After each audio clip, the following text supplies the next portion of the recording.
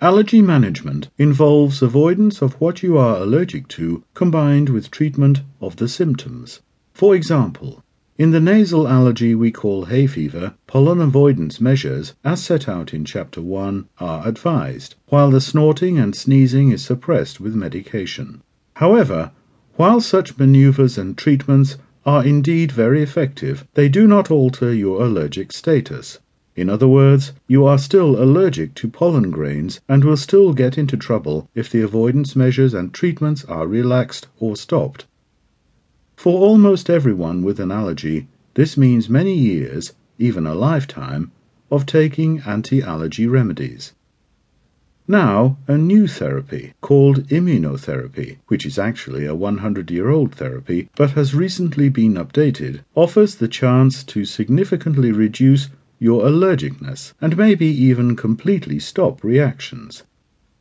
Immunotherapy entails taking exactly what you are allergic to, but in a modified form. At present, the most convenient regime, called sublingual immunotherapy, is a soluble tablet placed under the tongue and held there for 2 minutes. In North America and some European countries, immunotherapy is given by weekly injections. It's exactly the same principle, just a different mode of delivery. But this is not very patient-friendly. Taking time out to go to the same doctor week after week for a single injection is more than most people with an allergy are prepared to do. The under-the-tongue version, sublingual, is more acceptable as a long-term course of treatment. In medical jargon, allergen immunotherapy blocks the allergic reaction well upstream of the inflammatory response and may even prevent nose and sinus allergy deteriorating into lung allergy, asthma.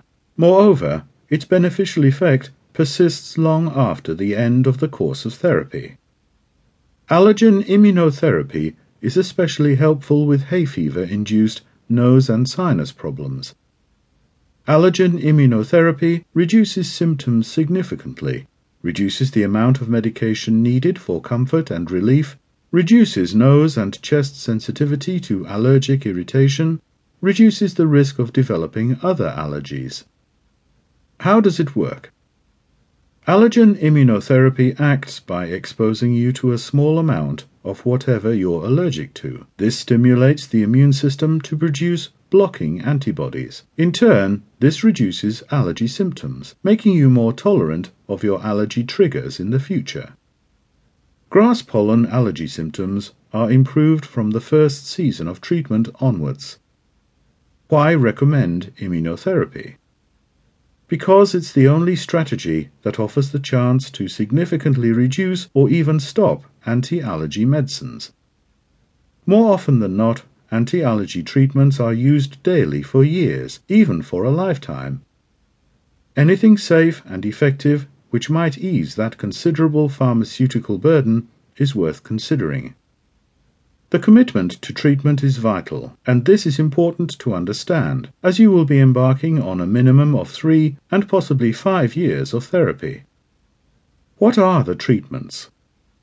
There are 2 products licensed in Britain and Ireland for grass pollen allergy sublingual immunotherapy: Grazax and Oral Air.